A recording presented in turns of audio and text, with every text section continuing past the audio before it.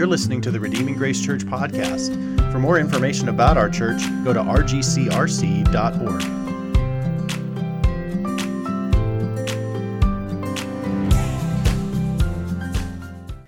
All right, if you would like to find a Bible nearby, we're going to be in Genesis chapter 45 through 47. We're going to do a big chunk today. If you don't have a Bible with you, no problem. We have some Bibles under the chairs. And in the brown Bibles, it's page 38. And in the red Bibles, it's page 47. And just to help you out with the Bible, Genesis, the Bible is broken up into 66 different books. Genesis is the first one. And then whenever we say two numbers, like if we say Genesis 45:4, then 45 is the big number that you see in there, and then 1 is the little one. It's just a way to triangulate and be able to find exactly the sentence that you're looking for. So we're going to be in Genesis, the first book of the Bible, and then big number 45, and we're going to walk through those few chapters together. If you are newer with us, then we just need to let you know that we have been on a long journey through this first book of the Bible. It's 50 chapters. It's something like 1,400 or 1,500 verses. And it's a story. It's the story of everything. It's the beginning of everything. And this is a little bit like, as we get into chapters 45 through 47, it's a little bit like jumping in on the last 45 minutes of movie 3 of The Lord of the Rings. You're like, why are they gathered at the gate of Mordor? And what are these two little guys climbing a volcano for? But that's okay. We'll get you caught up, and we'll jump in. But just know that we've been on a long, epic story together. You can catch the previous messages at rgcrc.org or on our podcast or on YouTube. You can find those if you want to get some of the backstory. But where we left things last week was Joseph's brothers have come down now for a second time to Egypt to get food. Joseph is the brother that they sold into slavery, and by a miraculous set of circumstances, God has brought him to second in command in Egypt. And because of some dreams about 7 years of plenty and 7 years of famine, Joseph has strategically positioned Egypt to be essentially the food provider of the whole world. They have all of these storehouses of food because God had revealed to Joseph what he was about to do, and so they were prepared for famine, and the whole world, it says, is coming to Egypt to get food because the famine is so severe in all of the world.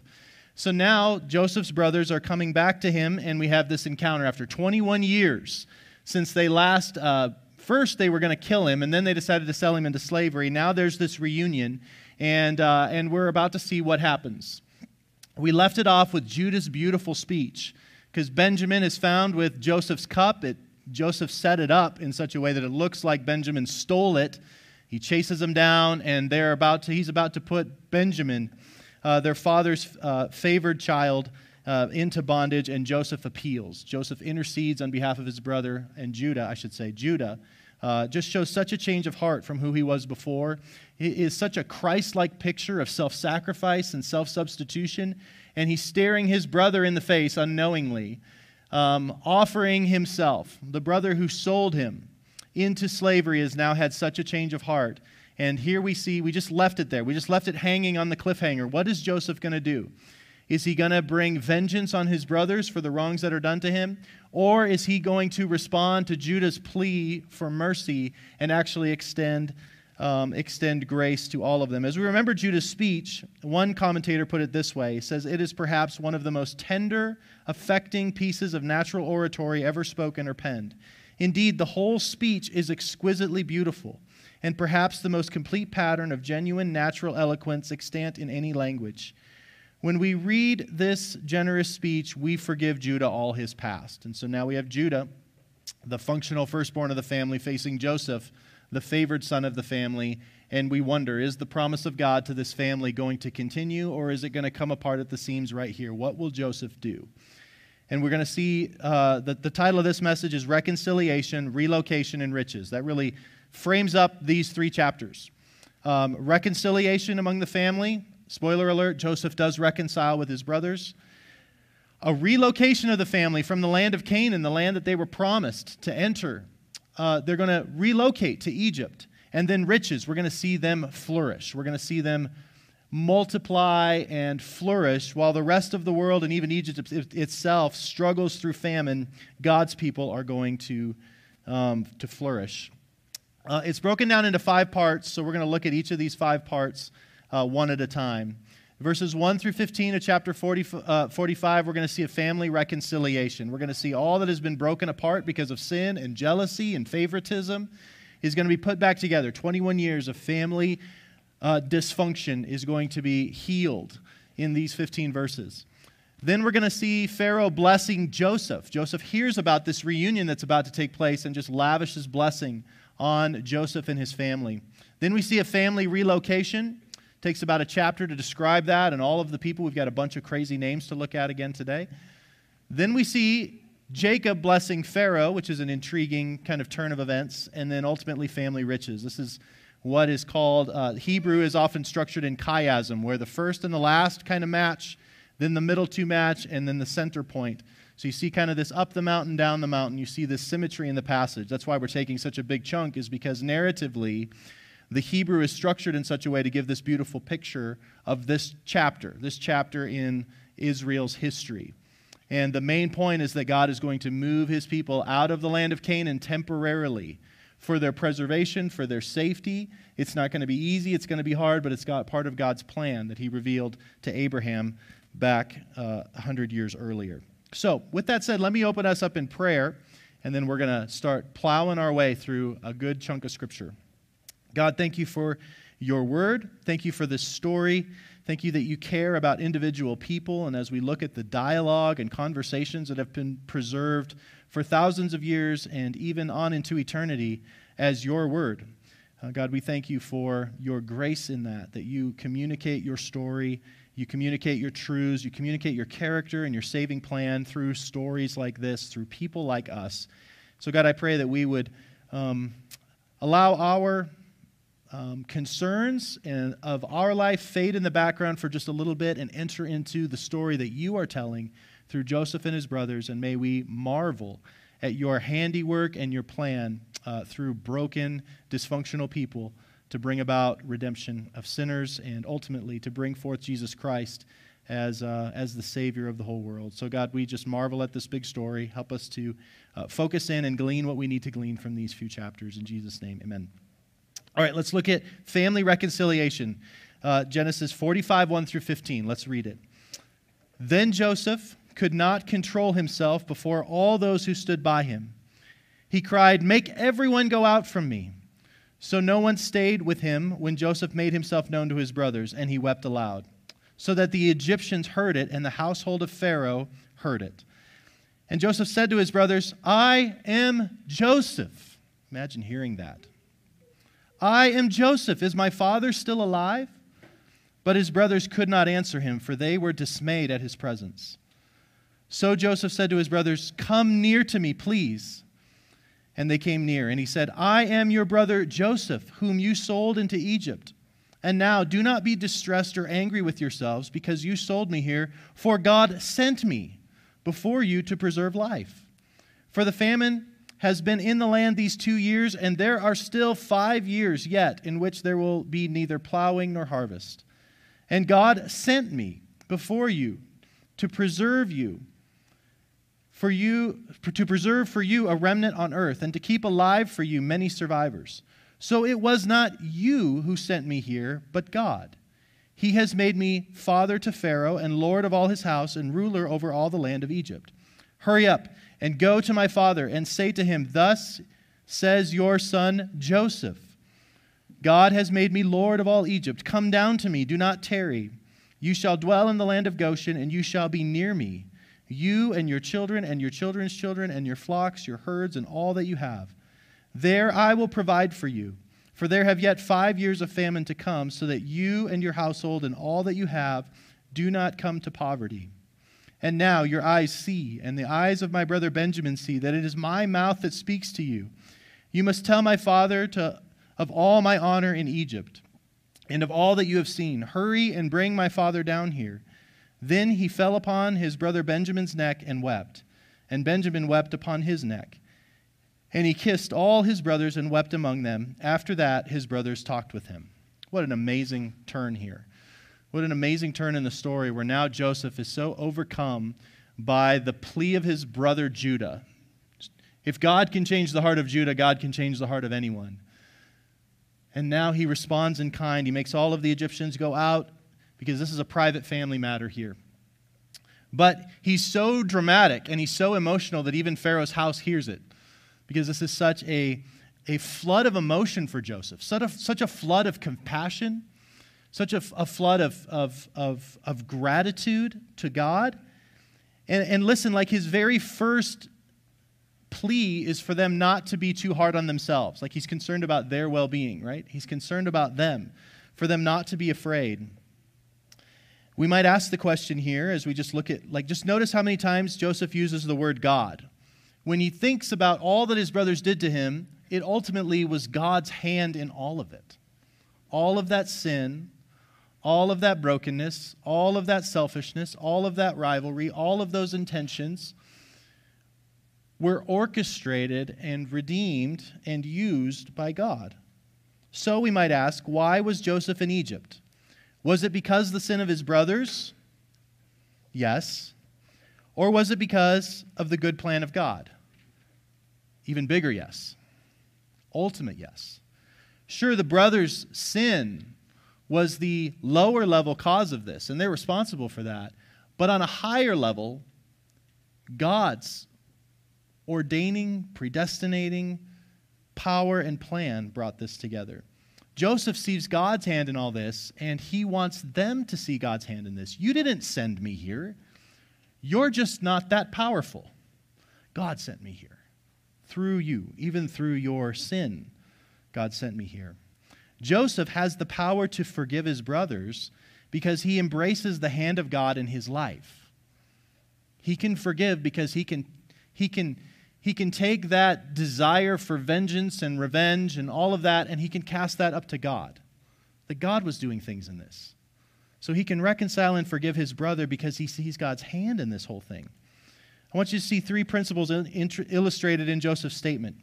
Number one, God's absolute control over all creatures and events. God sent me here. Number two, sinners are encouraged to hope in God's mercy. Do not be hard with yourselves. Accept the mercy that I'm sending you, that I'm extending to you, as God's mercy, yet there is no excuse for sin. Sinners are encouraged to hope in mercy without excuse for sin. That's number two. Number three, God orders all human affairs to the preservation of his sacred family. The whole point of this was for me to save you. You sinned against me, but God used that to position me to be able to save you. God turned this around. He used what was evil for good. This sounds like Romans 8. God works all things for good for those who love him and are called according to his purpose. God has such a commitment to his covenant family that he even works the sin for good. He even works the injustices and bends them back in on themselves and turns them and flips them. One commentator put this speech in this way. The appeal meant this: I love and forgive you. That's what his brother was saying. This was what Joseph is saying to his brothers. I love and forgive you. Love and trust me. Trust and love in return. And after that, his brethren talked with him. Remember earlier they were so jealous of him because of the coat that they couldn't even speak with him? Well, Moses is bringing that back around, that now, 21 years later, because of grace and mercy and forgiveness and reconciliation, there's now relationship. They now can talk to each other about things. It would have been fascinating to know what they talked about, wouldn't it? Just some of the things that have been going on in the life of the family, the way they were catching up with each other. Like all of that animosity, all that stuff had been dealt with. It had been cast up to God. All of their burdens were cast on God, so now they could extend love and forgiveness to each other. The commentator goes on to say this: the struggle had been a hard one, but love had ultimately conquered. It matters little what they talked about, the wonders of Egypt, the storehouses, the capabilities of Goshen, the sons of Joseph, the state of the flocks at home, the children of each of the brothers, their father, the dreams. Can you imagine them coming to the dreams? That yes, his father and mother and brothers are all going to bow down to him, just like the dream predicted. God had his hand in this all along. The great thing was that they all talked. Brother talked to brother, heart to heart. So you see that last little verse that looks like kind of a throwaway as an evidence that now there's relationship because of forgiveness and mercy. That came from a high view of God, a God who is big enough to work these things for good, to turn these things around, And I think that's what has sustained Joseph all along, is that God is with him, and God's hand has been in every bit of this. Whether that's the purchasing of Potiphar, purchasing him, the temptations of Potiphar's wife, the slave or the prison master, all of that stuff has been God's hand. Joseph recognizes that, and now, as he seeks to reconcile it to his brothers, he wants to convince them of that. God has been at work. God has been at work. So we see a family reconciliation in chapter 45, verses 1 through 15. Next, we see Pharaoh blesses Joseph. Look at 16 through 24. When the report was heard in Pharaoh's house, Joseph's brothers have come. It pleased Pharaoh and his servants. And Pharaoh said to Joseph, say to your brothers, do this, load your beasts and go back to the land of Canaan. Take your father and your households and come to me. And I will give you the best of the land of Egypt, and you shall eat the fat of the land. And you, Joseph, are commanded to say, do this.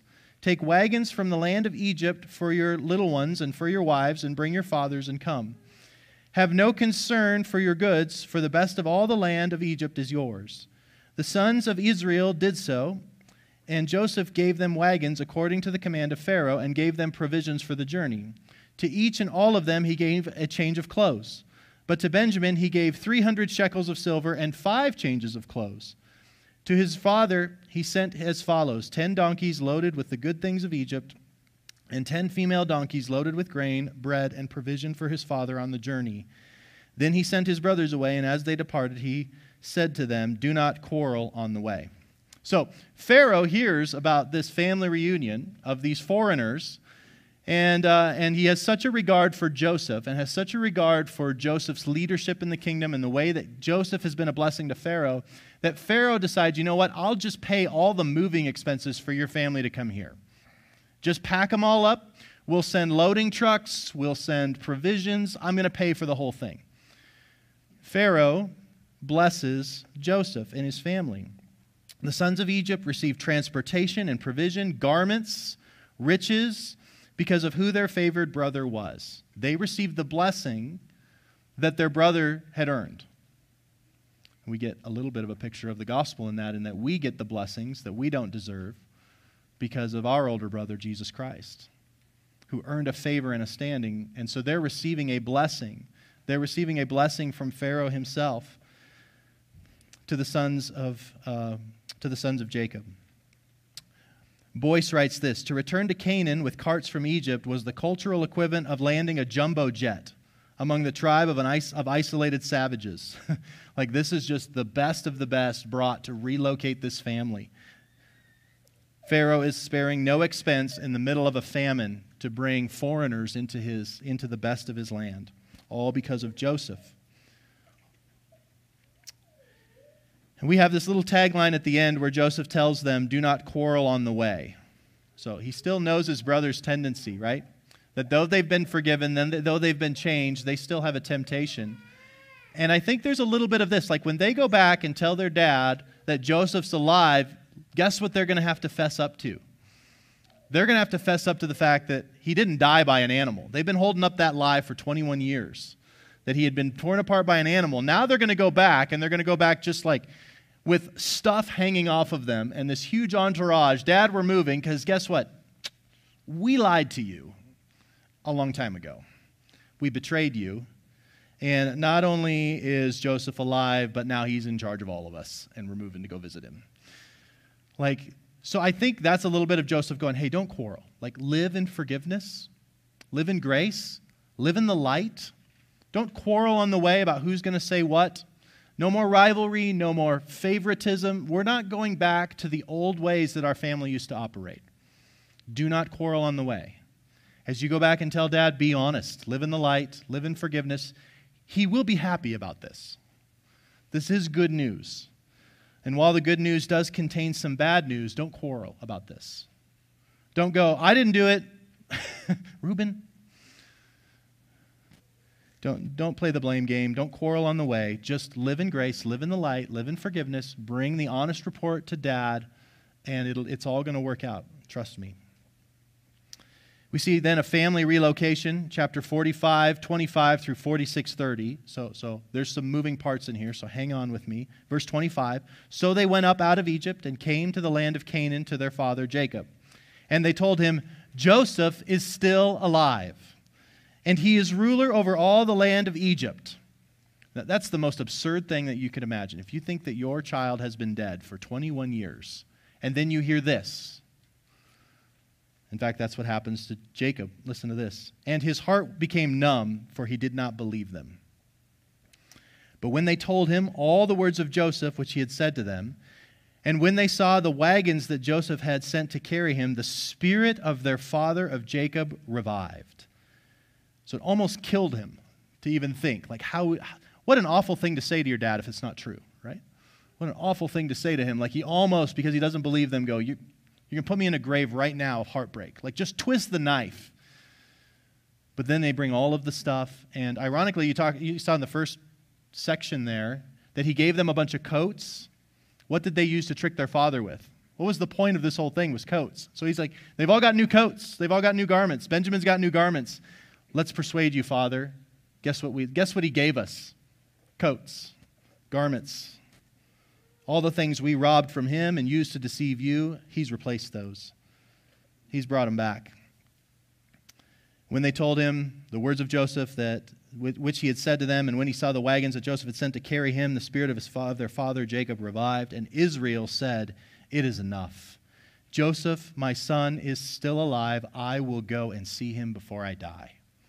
What a deathbed joy, right? Although he's not quite dead yet. Just imagine, the child you thought was dead for 21 years isn't, and what that would do, and the resurrection news here. So Israel took his journey with all that he had and came to Beersheba and offered sacrifices to God, to the God of his father Isaac. And God spoke to Israel in visions of the night and said, Jacob, Jacob. And he said, here I am.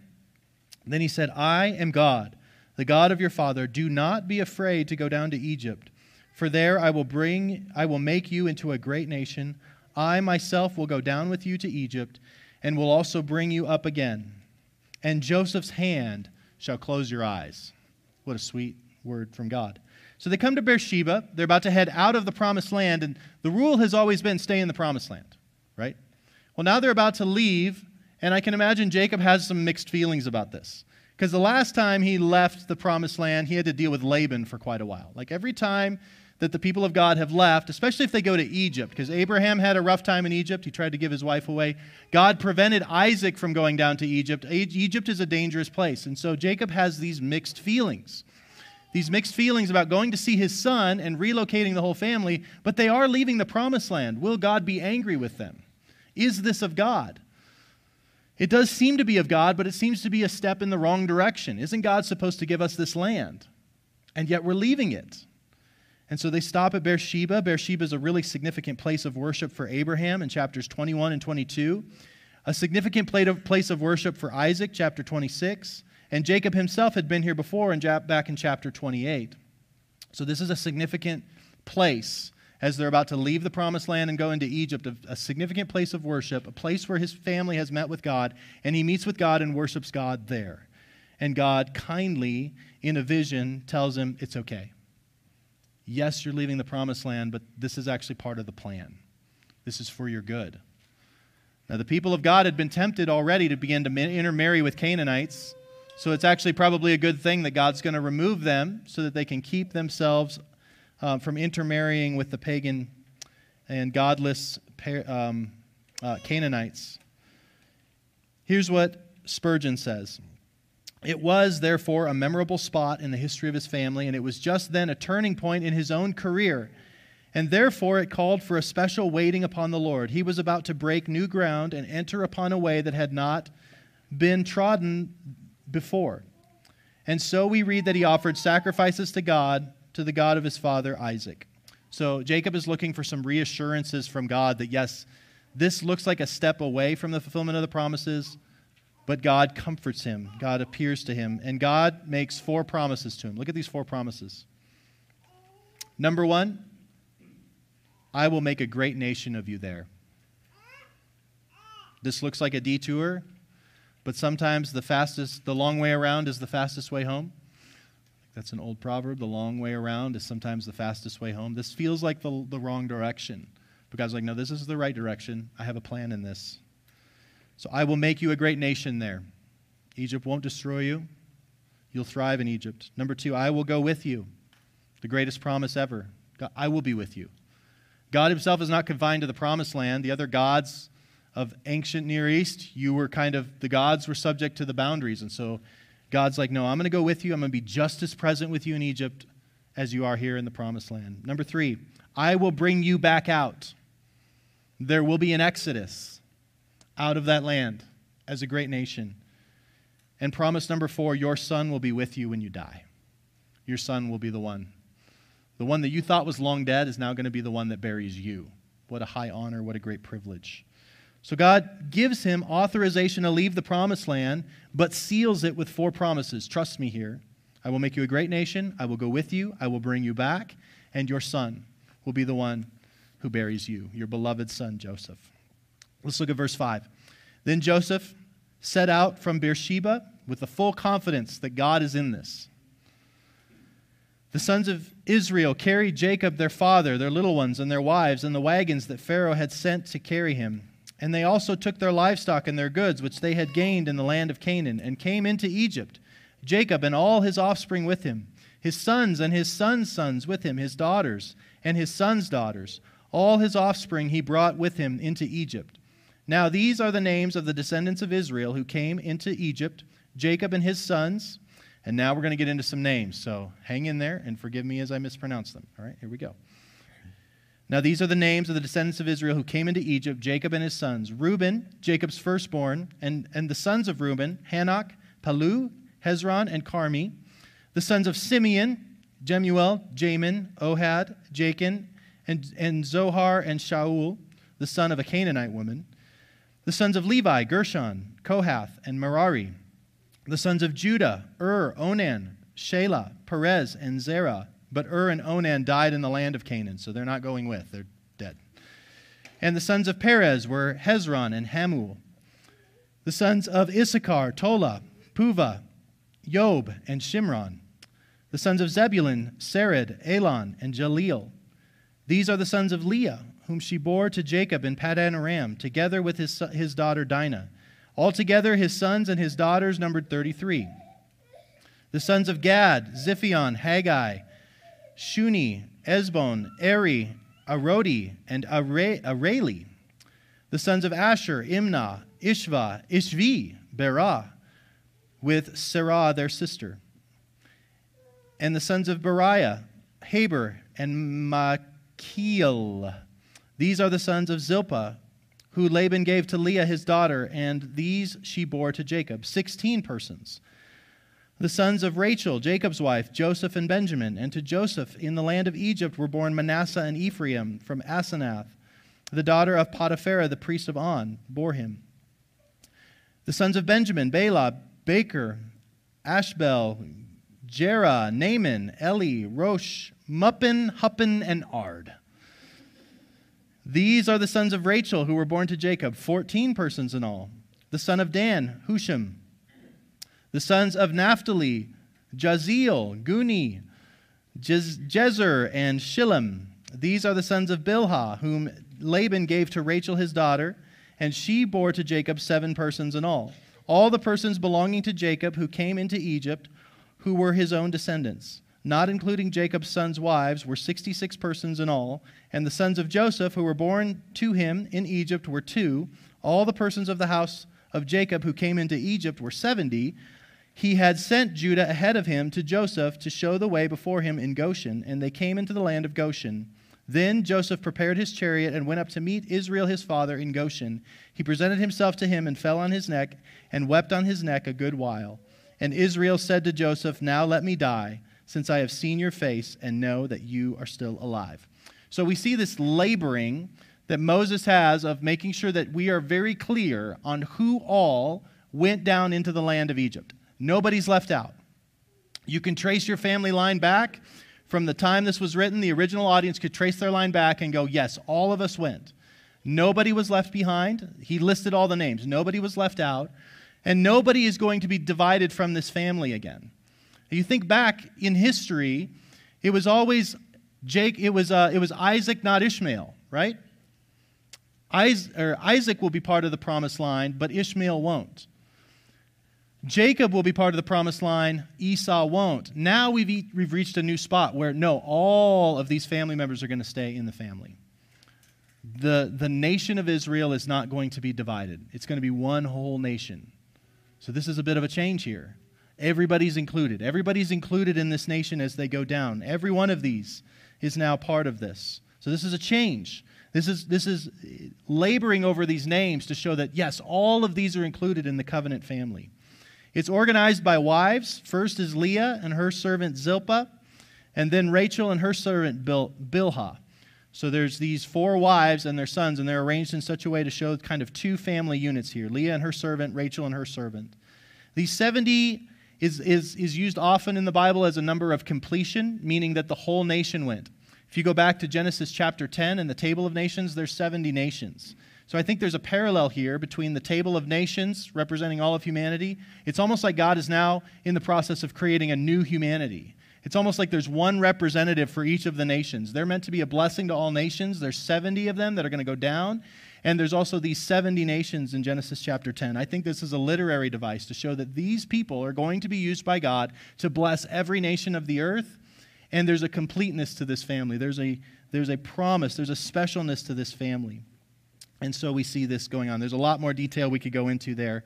Henry Morris calculated the initial group of 5, which was Jacob and his four wives. That's where this thing started, right? A few chapters ago.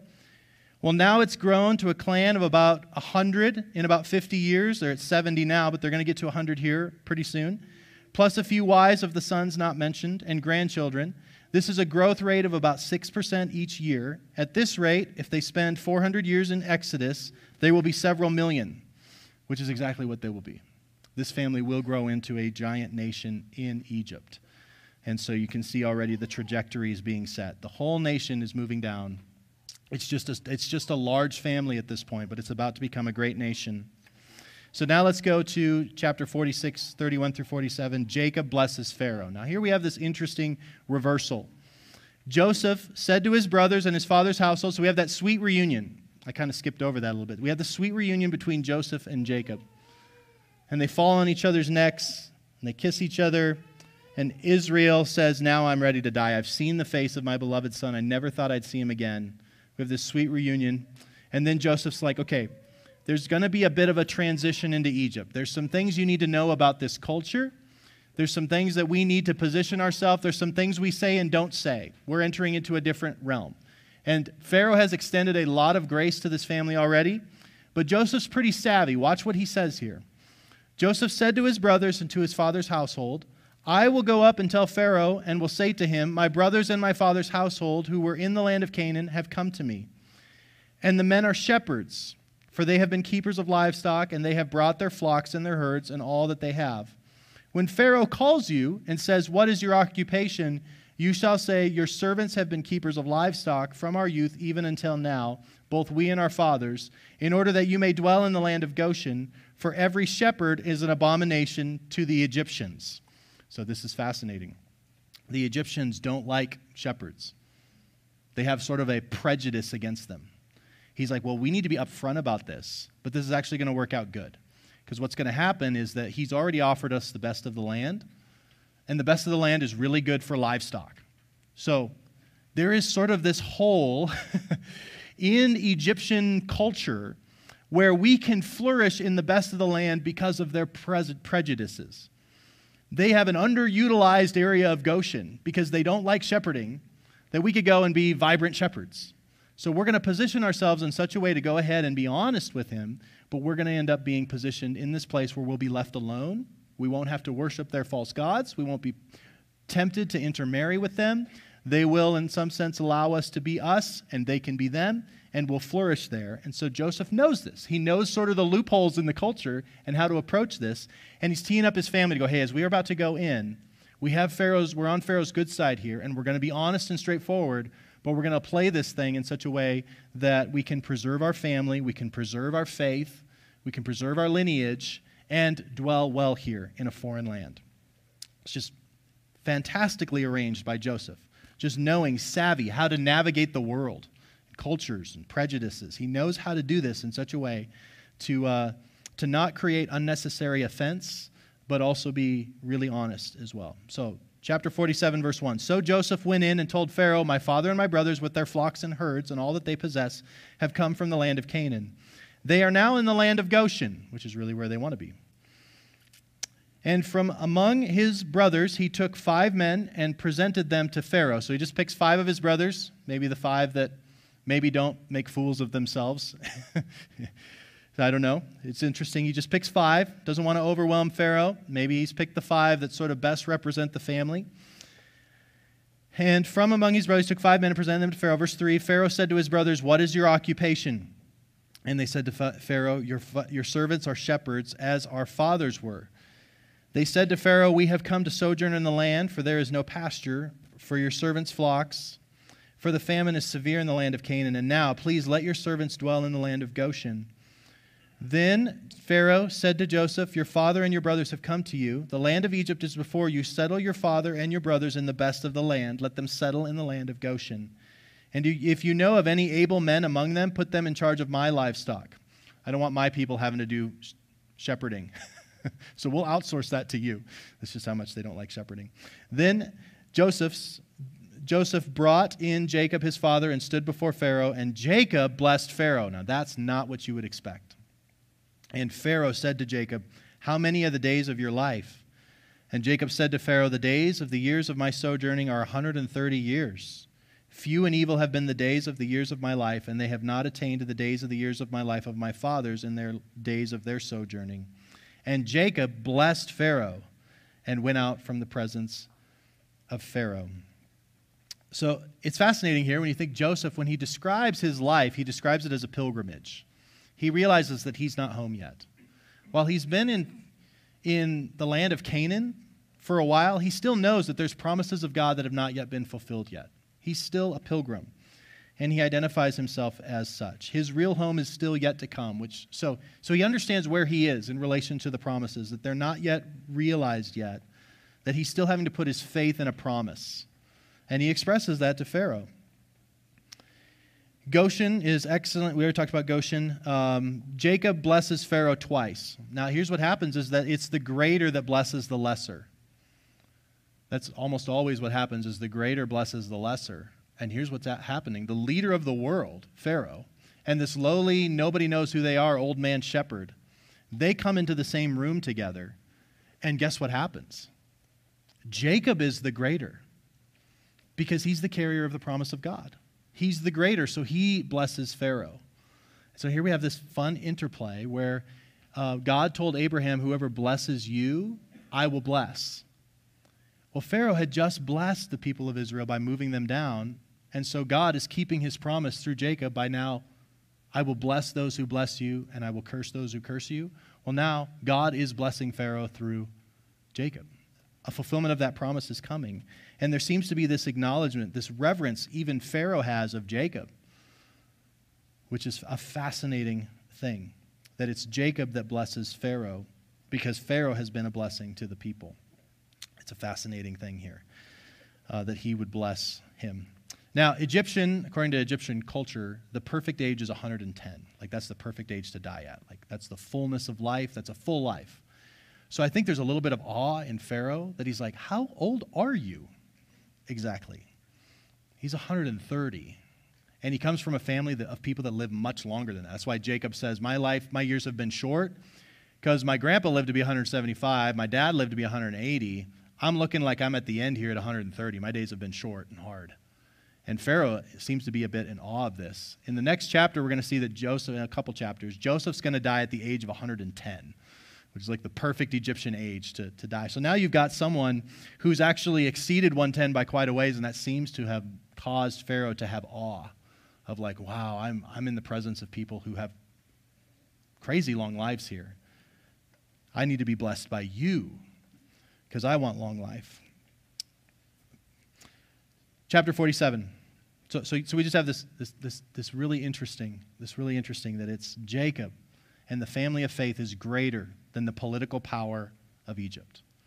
To possess the promise of God, to possess the favor of God, to possess the presence of God is greater than ruling the world, than any worldly power. And we see that actually modeled in these two guys right here. Family riches, chapter 47. Thanks for hanging in there. We're in the home stretch here. Chapter 47, verses 11 through 31, family riches. So we've come back down, right? Family reconciliation, Pharaoh blesses Joseph. Family's relocated. Jacob blesses Pharaoh. That's sort of a fulfillment of a promise. And now we're going to see how this family starts. What does their initial start in the land look like? To get that, we have to understand a little bit of how Egypt itself goes. Because now it's almost like Israel is incubating inside of Egypt as a whole. So now knowing what's happening in Egypt as a whole is a really important contrast and understanding of what's going on with Israel, okay? We're getting to the end of the book now where we're setting in the stage for the Exodus story that's going to begin next. So we're really starting to wrap this Genesis story up. And here's what happens. The people are relocated. They're now in Goshen. They're settled. They've got their houses built. They've put new flooring down. I'm not quite done with that myself.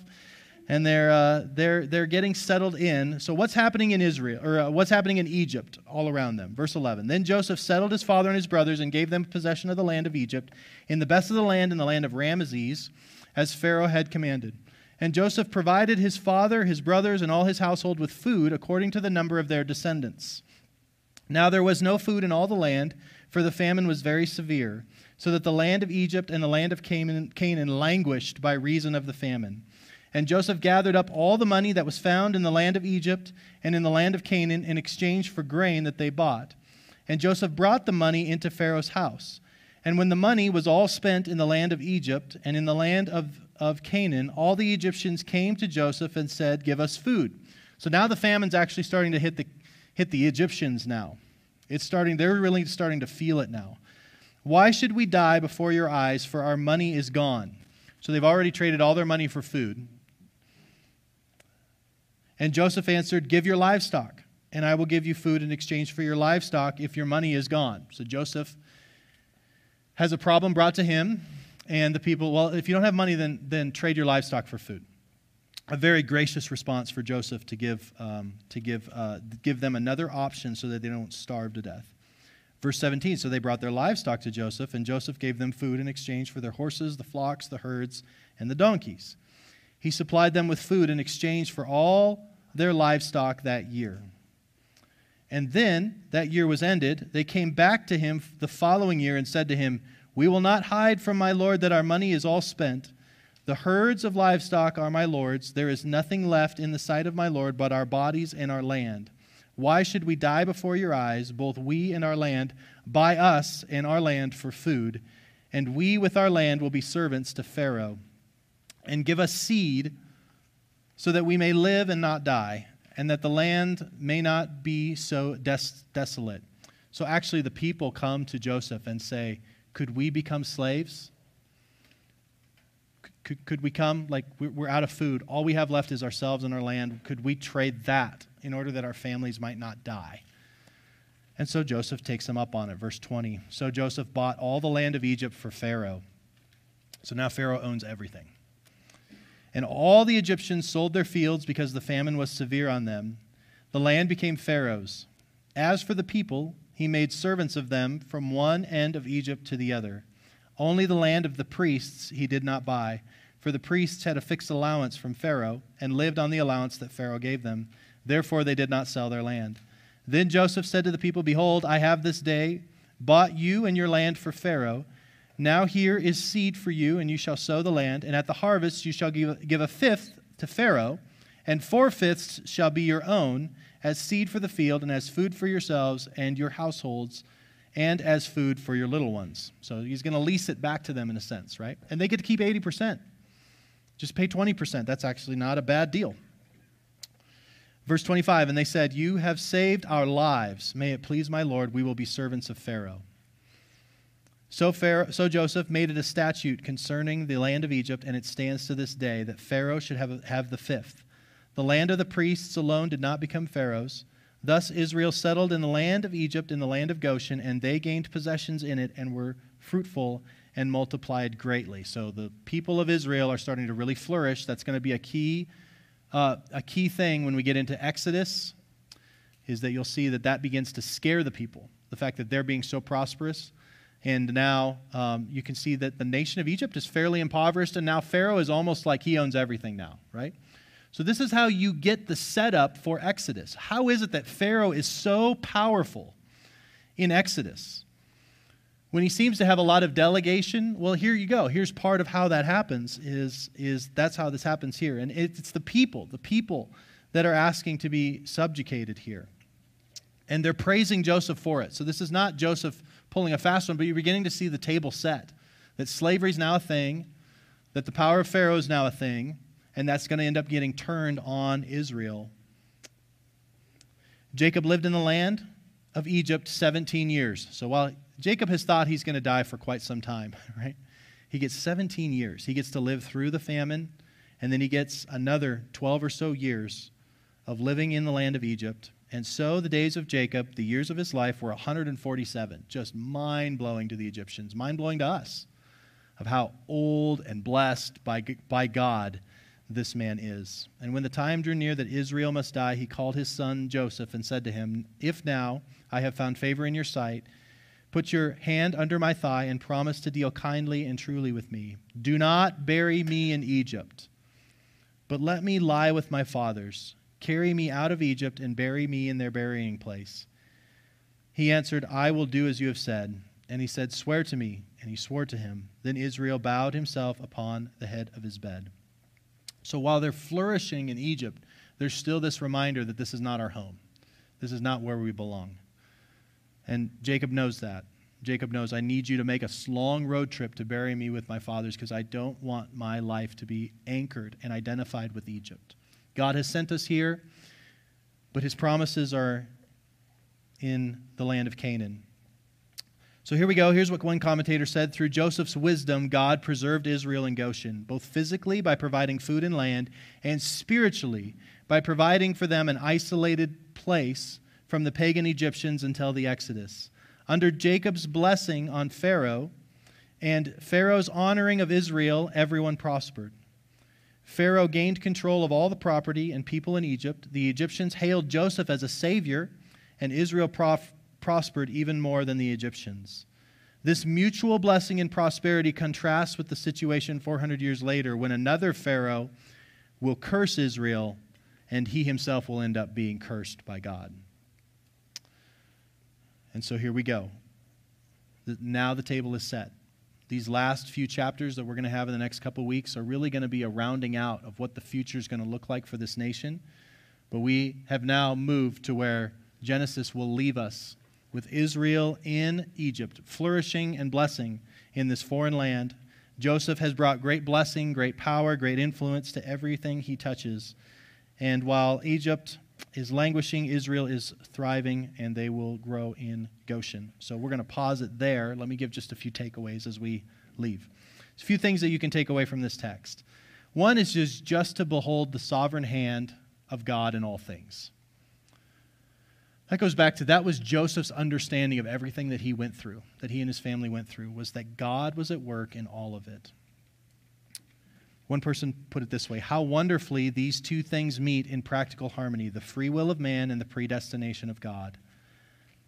Man acts just as freely and just as guiltily as if there were no predestination. However, God ordains, arranges, supervises, and overrules as if there were no free will in the universe.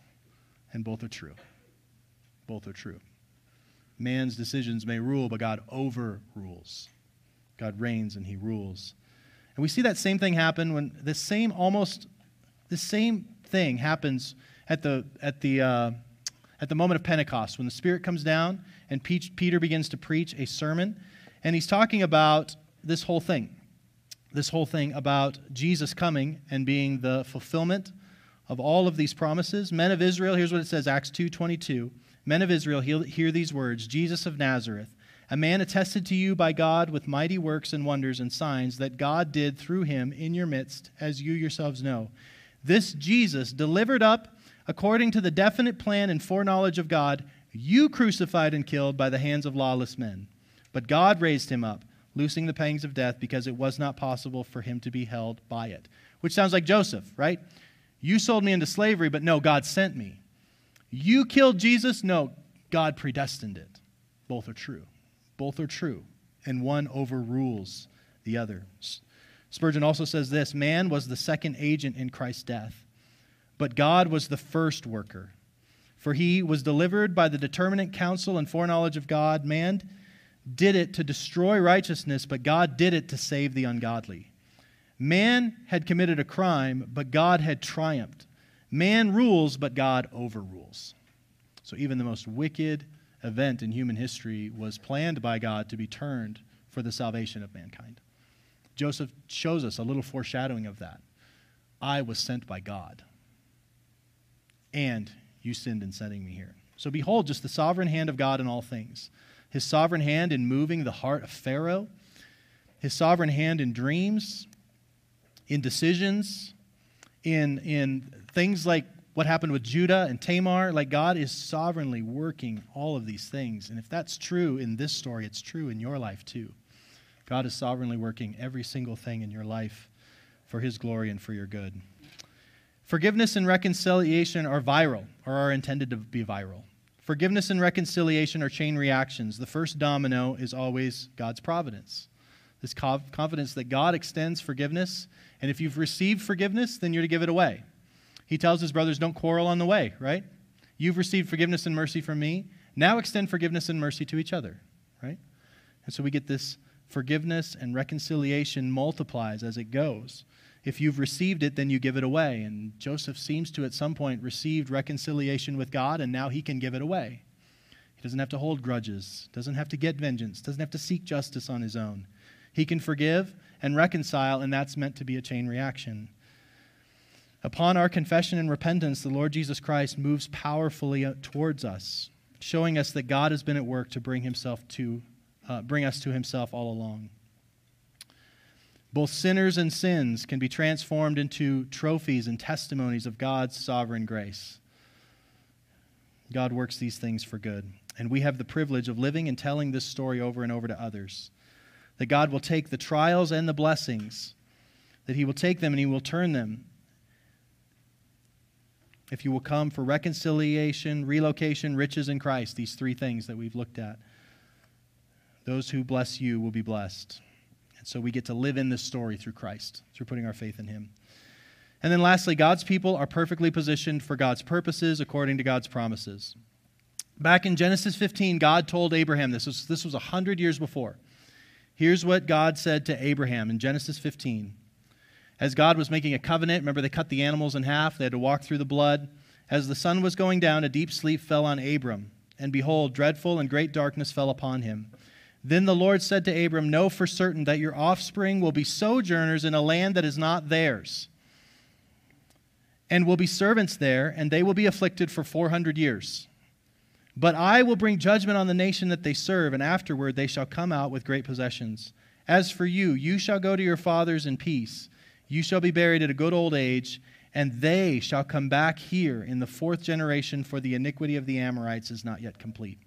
So this whole thing was planned 100 years before, when God told Abraham, hey, the land of Canaan is going to be yours, but we're going to take a 400-year detour.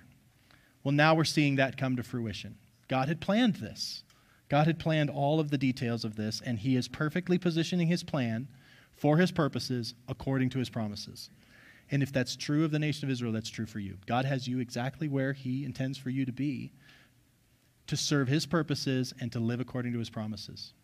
So maybe your life is not turning out like you thought. Maybe some things have happened to you, but you have a big sovereign God who has the ability to turn those things if you'll trust in him, if you'll put your trust in him. And all of this is true because of what Christ has done.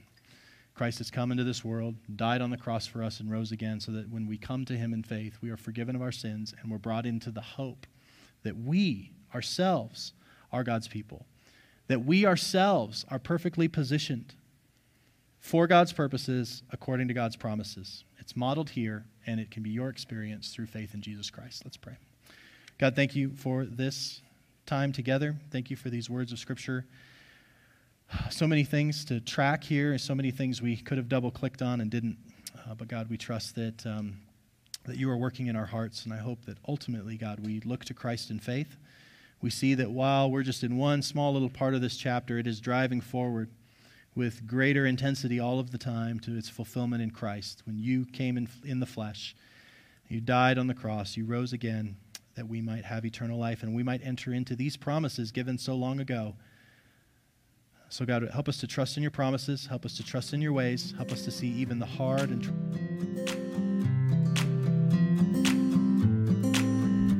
Thank you for listening to the Redeeming Grace Church podcast. For more information about our church, go to rgcrc.org.